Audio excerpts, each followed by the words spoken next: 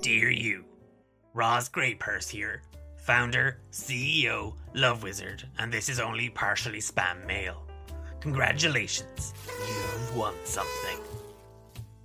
The annual Winter Came Spring Fair is right around the corner, and you and your spouse, significant other, bestie, emergency contact have been randomly selected from the D8 lottery for an all-expenses weekend getaway.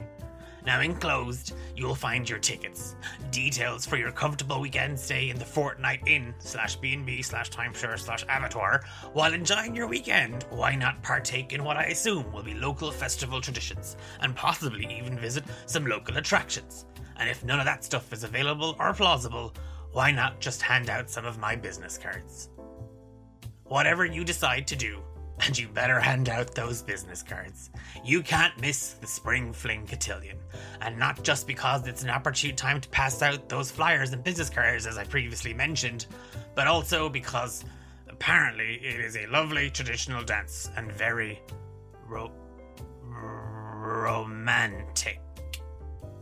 Apparently.